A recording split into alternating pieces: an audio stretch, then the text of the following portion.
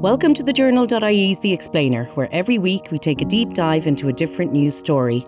I'm Laura Byrne and I'm delighted to be joining you today as your new presenter. I know I have some big shoes to fill, and on that I do want to thank our editor Sinead O'Carroll, who's hanging up her podcast boots for now anyway, for all her dedication to this podcast to date. So this week on the podcast, as we enter a new year, we're asking, how can you make your money go further in 2023? Now, given that we're now well into January, most of us will be scratching our heads and wondering where all the money went. That long stretch between Christmas and the first pay packet of the year can really bite. So we've had a government budget that promised measures to stave off the worst of the cost of living increases. But will it be possible to make our money go further this year? To look at all of this, we have financial expert Nick Charalambous, who's the Managing Director of Alpha Wealth. Nick, many thanks for joining us today. It's a pleasure, Laura. Thank you for having me. So, Nick, what exactly are the changes that government introduced as part of Budget 2023 that people are going to see in their first paycheck of the year? The main, big ticket item that people will notice, particularly for the middle income earners, is that the top rate of tax was increased. The threshold previously was $36,800 a year that you could earn. It's now gone up to $40,000 a year. And what that effectively means in people's pockets is that you should be better off by about €640 a year.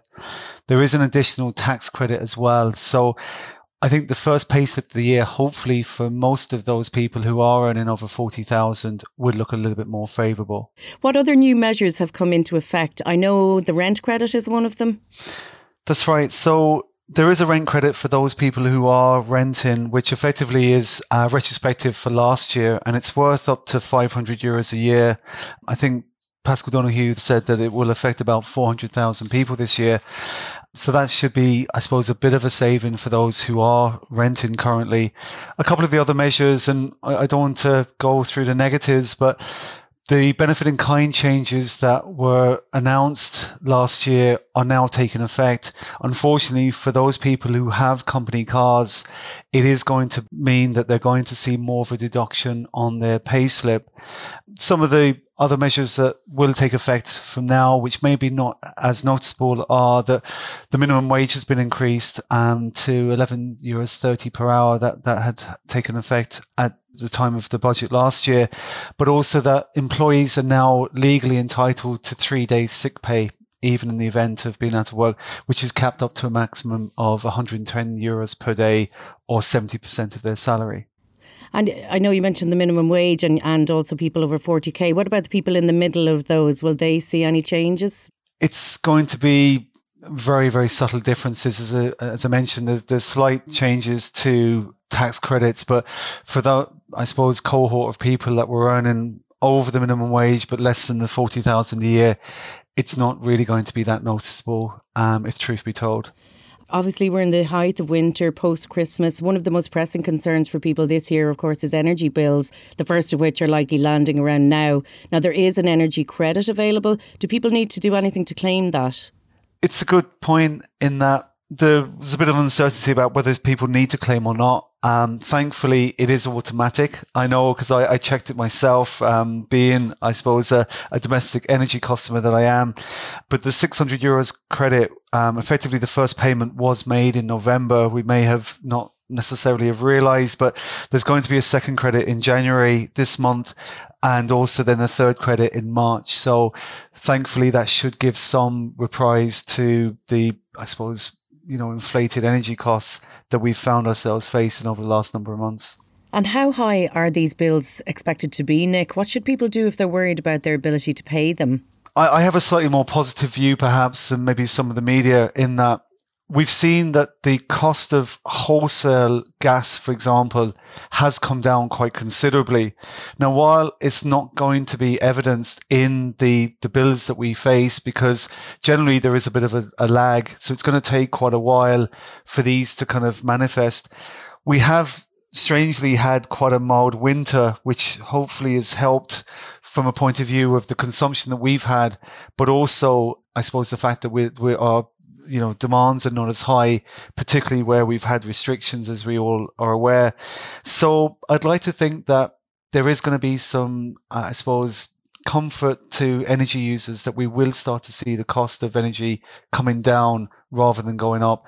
But in this uncertain world, I wouldn't say that definitively. I'd be very slow to say that it's an absolute.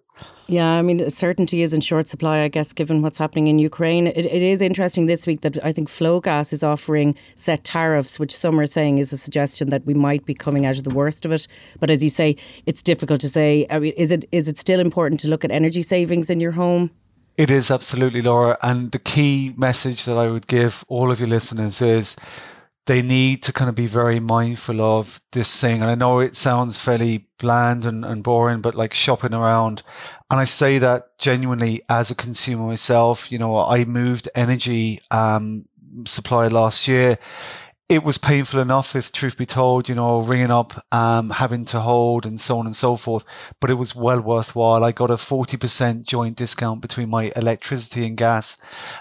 And I'm really pleased that I suppose I did that. But it is definitely worth, I suppose, exploring. And there are some good sites available that people can get, these ready reckoners and so on. And I'm not here to plug sites or indeed, but certainly it would be worth exploring them further. And again, I don't want to keep repeating myself, but if anyone is unaware, they should probably reach out to somebody just to get some guidance and assistance on that.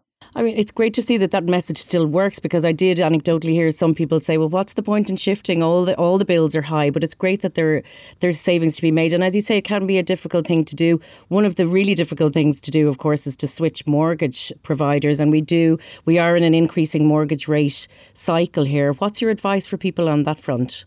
So this has become really topical in the kind of the finance, personal finance world. As advisors and as independent advisors, what we are saying to people is you've got an opportunity, and it's a very limited window. And I would suggest that realistically, it's probably the month of January, possibly slightly into February, where you need to look at your mortgage. So we have people who, for example, were on tracker mortgages who benefited from this really low interest rate environment for the last 12, 13 years. And over the last 2 months, it would certainly make sense for quite a few number of those people to look at their mortgage rate and see whether there's an opportunity to fix for a long period. The main, I suppose, obstacle that we find with people is because they feel that there's a lot of hassle in moving mortgage and the pain that they went through to get their mortgage in the first place, they're a little bit reluctant to do this. And what I say to them is that the main thing I would suggest strongly to anyone who has a mortgage is talk to your existing bank. Even if you've got a fixed rate mortgage that is not going to expire for another 2 years or so, I would talk to your bank this month and I would find out something from them, which is, can you fix your mortgage for a period of 5 to 10 years from now? And the reason why I say that is because we all understand and know that interest rates, albeit that they've risen, are likely to rise a little bit higher. And it's probably going to take at least 3 or 4 years before the interest rate cycle starts to fall. Again, we don't know definitively, but in my professional opinion, I'm fairly clear on the fact that if you could fix your mortgage today, and some of the banks are offering relatively favourable long-term rates still. Bank of Ireland, for example, are offering 3.5% over 10 years for typical mortgages in the loan-to-value ratio of 80 to 90%, without even looking at the BR ratings of the house and so on. I would strongly encourage people to consider those options. But even if you're with the likes of PTSB or indeed any of the other banks, I would talk to your existing bank and see what your options are. And it's very, very simple to switch internally. There's no real drama in that. I think that's it, isn't it? There's a suggestion that, having to switch your actual tariff, or you're going from variable to fixed, does not mean you have to apply for a new mortgage. So start with your own bank. And if you don't get anywhere with your own bank, is there any easier options? Do you go to a broker or literally just try every other bank? I'd say to people that who haven't been successful in dealing with their own bank, talk to an independent mortgage broker. And the reason for that is because the mortgage broker not only should make the process a lot easier for you, and it is important that you speak to a good mortgage broker and make sure that they're working for you. Everyone is really busy in this environment, and look, the mortgage market is no different, but there is, I suppose, a way of getting a one-stop shop where you're effectively walking into all the banks at the same time. I'm not really a big fan of people going into, the main street banks and having the mortgage review. It's painful, it's unnecessary, and I would suggest that it's better for you to deal directly with an independent who knows how to navigate the market. Having said that, Laura, I do think that you do need to be a little bit discursive about, who you use. I've heard situations of some mortgage brokers charging as much as €500, and they require full information from the clients before they'd even talk to them. And I just think that in this environment, it's probably worth just considering, what are you paying for versus what you're going to get from them. Typically, a lot of them rebate that fee if you do the business with them. And they do have certain, I suppose, ways of tying you down. But I certainly would suggest that it wouldn't necessarily be, I suppose, absolutely important to be paying such large fees to get kind of an independent level of advice. It's funny, you mentioned tracker mortgages. They were always the holy grail of the mortgages. So you're very clear here. There is no relief in sight. We're shifting away from the low interest rate cycle. And I mean, if you're on a tracker mortgage, should you be thinking about fixing? It was always, the advice was to never fix if you had a tracker. That's right, Laura. And as I said, up until a couple of months ago, that would still have been the advice. But we've seen, obviously, interest rates rise quite considerably. I think we've been quite fortunate in Europe versus the US and the UK, who have seen much headier rises in their interest rates. It isn't a one-fits-all. There are people who are on trackers that should remain on a tracker. And I know this might sound a little bit strange, but there are good trackers and then there's not so good trackers. And what I mean by that is that anyone who, I suppose, is paying a tracker of, say, less than 1% above the ECB rate, I would regard as a good tracker. Anyone who's paying above 1%, which happened to a number of people, particularly if you moved your tracker. Some of the banks allowed people to take their tracker with them when they moved properties, but they applied a 1%, I suppose, additional cost to them. They certainly wouldn't be very advantageous. But the reason I say there's not a one-fits-all is that some people who have a long term to the expiry of their mortgage, let's say 20 years from now, because of the fact that interest rates are rising now, isn't an immediate need for them to move their mortgage because from the tracker. Because if you feel that you can take some pain for the next 3 or 4 years and then potentially benefit from the further 15 years at slightly lower rates, it may actually be more advantageous to stay on your tracker, because once you give up the tracker, you'll never get it back again. But in the same breath, again, if you can get a very attractive long-term fixed rate, let's say for 10 years, I would certainly suggest it's worth considering. But the key message today is explore without too much hassle before you make a decision. And it's about making an informed decision. And this, I suppose, theory, dare I say, or, analysis of don't ever get off the tracker certainly doesn't apply anymore. Of course, moving away from mortgages, anyone with small children will know that mortgages aren't the only burden on families, and childcare is a huge burden in this country. Can people take the pressure off in any way following the budget looking into 2023? Again, this is a really topical area, and as a parent of 4 children in a blended family, I suppose I speak from first-hand experience. All I can give a message of today is try to plan early. And I know it sounds very holistic, but if you are, I suppose, planning on having children or more children, or indeed if you have young children, it's really important to try and sort of plan. And I'm a great believer, I suppose. I came from an environment where, my parents were kind of very much into the philosophy of, saving for the rainy day, that if you can try and sort of put monies aside for things like, creche fees, education costs, third level education at an early stage, it just makes, the pain, less. Now, again, I appreciate in the world that we live in, it isn't always possible. And we're being faced, with rising interest rates, which is costing us more on debt. We're facing increased, costs of childcare and so on. But this is back to, I suppose, what I was saying earlier about, plan, but talk to somebody where it's about trying to find the right balance. We all earn, most of us are in receipt of income. How do we spend that? Do we apply ourselves in saving adequately for the here and now, and also then for the future? And Nick, when it comes to people's debt levels, if they're turning to debt right now to just get through this difficult period, or they're already struggling to get out of debt, what advice would you have for them? Look, again, I appreciate why people have debt for things like, buying a car. You may have got into a situation where you've been forced to take out debt.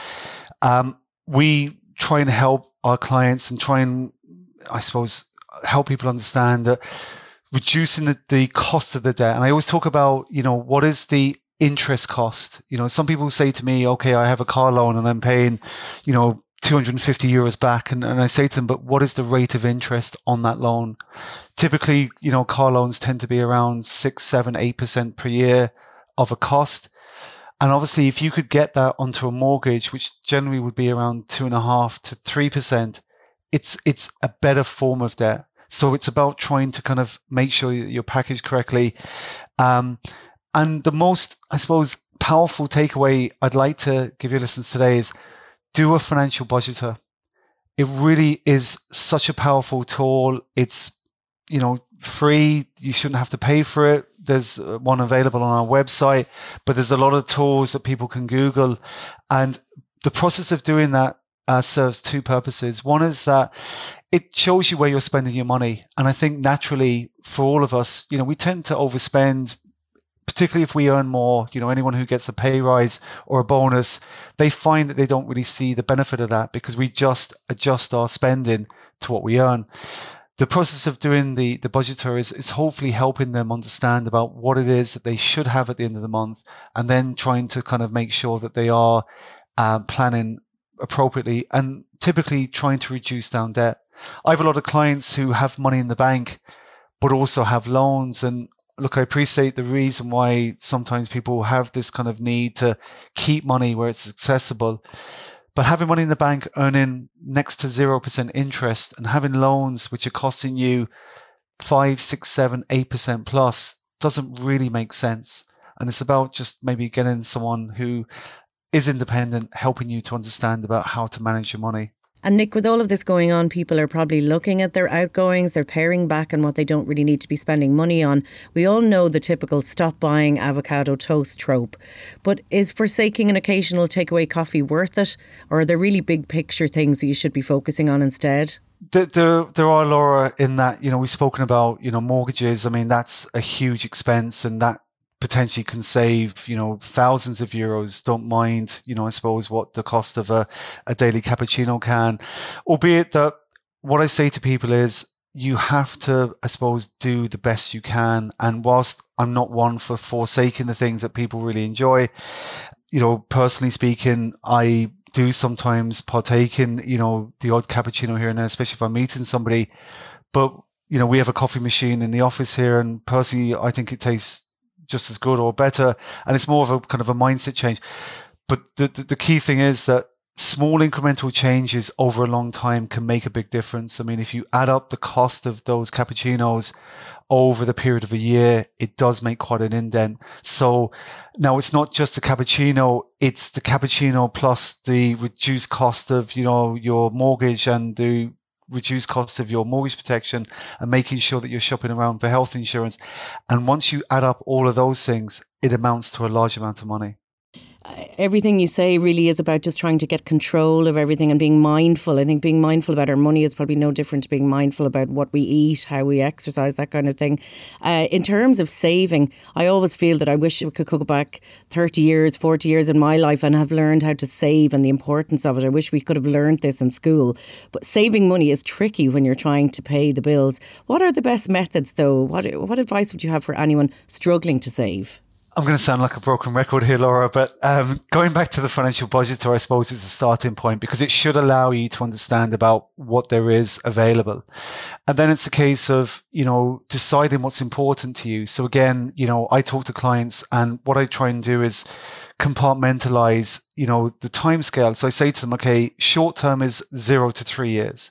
Medium term is 3 years to your retirement age. So depending on how old you are and when you're looking to sort of take life a bit easier, that could be anything from 10 years if you're 50 and want to retire at 60 to 30 years if you're 35 and are happy to keep working until you're 65. And what we then do is we try and sort of plan and say, okay, what are your objectives in the next 3 years? Do you want to try and buy a property? Do you want to try and buy a car, go away on a really nice holiday? Have you funded appropriately for that? And that type of savings generally tends to focus around the bank, credit union, or post office. There's nothing really that you can do within that time frame that's going to make sense outside of those institutions. You won't earn any interest, but the money's safe and it's there, and you know it's going to be there when you need it in the next 6, 12, 18 months. However, for the longer term planning, so for example, let's say, there's a couple and they're looking to get married in the next 5 years, and they say, okay, well, we've estimated that we would like to have 20,000 for that particular purpose. It's about, again, this planning, saying, okay, well, what's required? If you save 300 a month for the next 4 to 5 years, that would generate the return. And as long as you try and keep pace with inflation, and there are savings plans out there, some of the insurance companies have what I would suggest are quite attractive plans available to people over that sort of 4 to 5 year time frame, that you can start to sort of make provisions for those types of events. And then again, you extrapolate further then into sort of your retirement planning. So it's the same really in terms of pensions. What are you trying to sort of achieve? Make sure that you understand where you are now, and then set out the correct roadmap for yourself. So if we can go beyond that in terms of saving money, traditionally banks, as you say, are the best places. What about, I've heard some people suggest even prize bonds, and again, people using things like Revolut vaults these days. Are they of any use? Yeah, I've never been a big fan of prize bonds, albeit safe. And again, it depends on the type of individual. The issue I have with them is that the probability of winning now is far less than it used to be. And I've not really come across people who have done particularly well from them. And they're just too conservative, because we know at the moment that inflation is, I suppose it's quite significant. It will come down. And I suppose long-term inflation should be in around about 3%, in my opinion. But you're not going to meet that if you leave money for too long. The likes of the Revolut vaults, and I suppose, look, there is the younger cohort of people who are more familiar with, the likes of the Revoluts. They serve a purpose to a degree. I have no issue with them, but I'd be slow to kind of suggest that people use them. And then what happens is they start to kind of like invest in shares through their vaults and do other things that they probably wouldn't ordinarily do. So it's really around the whole risk return profile. What are you trying to achieve, and how long do you have to do it? The general rule is that the longer you do something for, the more risk you should accept. So for example, I mentioned earlier, I'm 49 years of age. I have a very defined plan. My youngest child is 8 years of age. So essentially, I'm looking at around 63 years of age that I'll be when he will get to an age of independence. And that allows me then the opportunity to take a certain level of risk with my pension scheme, because it has 15 years to go through the cycles of, growth. And yes, dare I say it, falls that we witnessed all last year, but it hasn't really affected my decision making when it comes to the risk level, because that hasn't really changed. And it's a little bit like that when it comes to your savings. How long have you got to save for? And does it allow you then to sort of try and earn interest, or do you need to keep it somewhere where it's completely safe? You can't discuss finances in Ireland without mentioning pensions, and you touched on it there. And health insurance, we've also mentioned earlier. They're two big issues in this country, very, very burdensome. We have a pension problem in that people don't have enough and they're not getting them on time. Is there anything they can do to take the pressure off their wallet? If you're in the late 40s bracket and you haven't got a pension, where do you start? So interestingly, I saw a statistic where 50% of people in Ireland have a pension scheme. Now, I'm not here to dramatise, but I think most of us realise that the state pension, which is approximately about 13,000 a year, which is not payable until you're 66 years of age, is not really going to cut it for a lot of us. Having said that, it's about trying to do what you can. And again, this goes back to what I was saying earlier about this balance. So, if you can make provisions for the short term and the medium term, obviously it should allow you to then make provisions for the longer term, which tends to be the pension. And the key thing is to understand that firstly, the government are doing certain things in the future to help people. There is a mandatory kind of pension that employers will be forced to pay on behalf of their employees from 2024. It's called auto enrollment.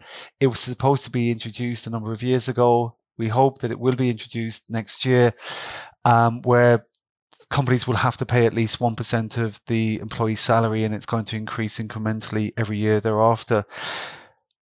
But really, the key thing I would say to anyone around pensions is that they are a very tax-effective savings vehicle. My industry overcomplicates, these types of products, and it bamboozles people with, I suppose, jargon and phraseology. But for any listener out there, if you put 100 euros into your pension plan, if you're earning less than the 40,000 a year, so you're on the standard rate of tax, you get 20 euros back from revenue. If you're earning over 40,000 a year, you get 40 euros back from revenue. So for a high rate taxpayer, that 40 euros, so it means that you get a cost of 60 euros for the benefit of 100. That's a 66% return. It's enormous. People often ask me, what's the best investment? And I say to them, it's a pension scheme. And I'm not saying it to be glib. And it's more about then understanding, where are you on this kind of financial life cycle? For those in their 40s, a lot of them can access their pensions from 50 years of age onwards. So it's not that it's a long time away that they can't really touch and see it. The key issue, I suppose, for a lot of people is that these are not physical products. A lot of people say, well, yeah, I don't really like the risk in the pension scheme. I heard that it could fall in value. And I say to people, it doesn't have to. You can put your pension into cash. The reason why people don't do that is because they don't want to see the value of their pension erode. And it goes back to what I was saying about the time that people have. Obviously, again, the longer you have, the more risk you should accept. But get advice, and that's I suppose, really important as well. Finally, and thanks so much for your time today, what's the one quick, simple thing you would offer as advice to our listeners to make their 2024 easier? What could they do in 2023 to mitigate any pain next year? My advice is to pay yourself first. And what I mean by that, Laura, is that as a general rule, and again, it's specific to an individual, but whatever you earn, typically a third of that goes on debt. Generally a mortgage for those who have it, or rent payments and so on. A third of that goes on your expenditures, your living and so on, and a third of that should be saved. Now again, we break savings down into those short, medium and long term, but what I say to people is you should aim to do that first. It's what I call reframing. The problem a lot of people tend to find is that we all have bills to pay, we all have things that we want to spend our money on, and then we decide at the end of the month what's left over, we try and save. And the issue with that is that unfortunately sometimes that just doesn't work out the way we want it to. Now again, I appreciate it sounds very holistic, but what I'm saying about pay yourself first is save the money as the first thing you do and spend the rest. That's the way that typically I think people can help themselves. So commit to a savings plan. Make sure that it's the cheapest plan you can get. Don't overpay on fees. There's a lot of variation in costs. I mentioned, I suppose, about, checking things out. You asked me about health insurance earlier. As an example, I give advice on health insurance to individuals. And the main thing is just to make sure that you're not overspending. A lot of people don't have the right health insurance for themselves. It can be a very expensive plan. Get the online discounts. Make sure that you don't pay for more than one child. A lot of the insurance companies offer various inducements. I've only ever paid for one of my children, and you can find yourself saving quite a lot of money. But the key thing, I suppose, Laura, in answer to your question is make sure that you are saving first, and that the money that's left over is then yours to spend, basically. Many thanks for all of that, Nick, and really plenty for our listeners to digest there, and some really helpful tips too. And thanks so much for your time today. I really appreciate it, Laura, and thank you very much for giving us the opportunity to speak to your listeners today. It's an absolute pleasure. Thank you for listening to The Explainer, and a big thanks to Nick Charalambous of Alpha Wealth for breaking all of that down for us today. This episode of The Explainer was brought to you by producers Aoife Barry and Nikki Ryan. If you'd like to support all the work we do here, head to thejournal.ie/contribute to make a one-off donation or become a monthly subscriber. And of course, you can always leave a review and rating wherever you get your podcasts. Thanks for listening, and see you next time.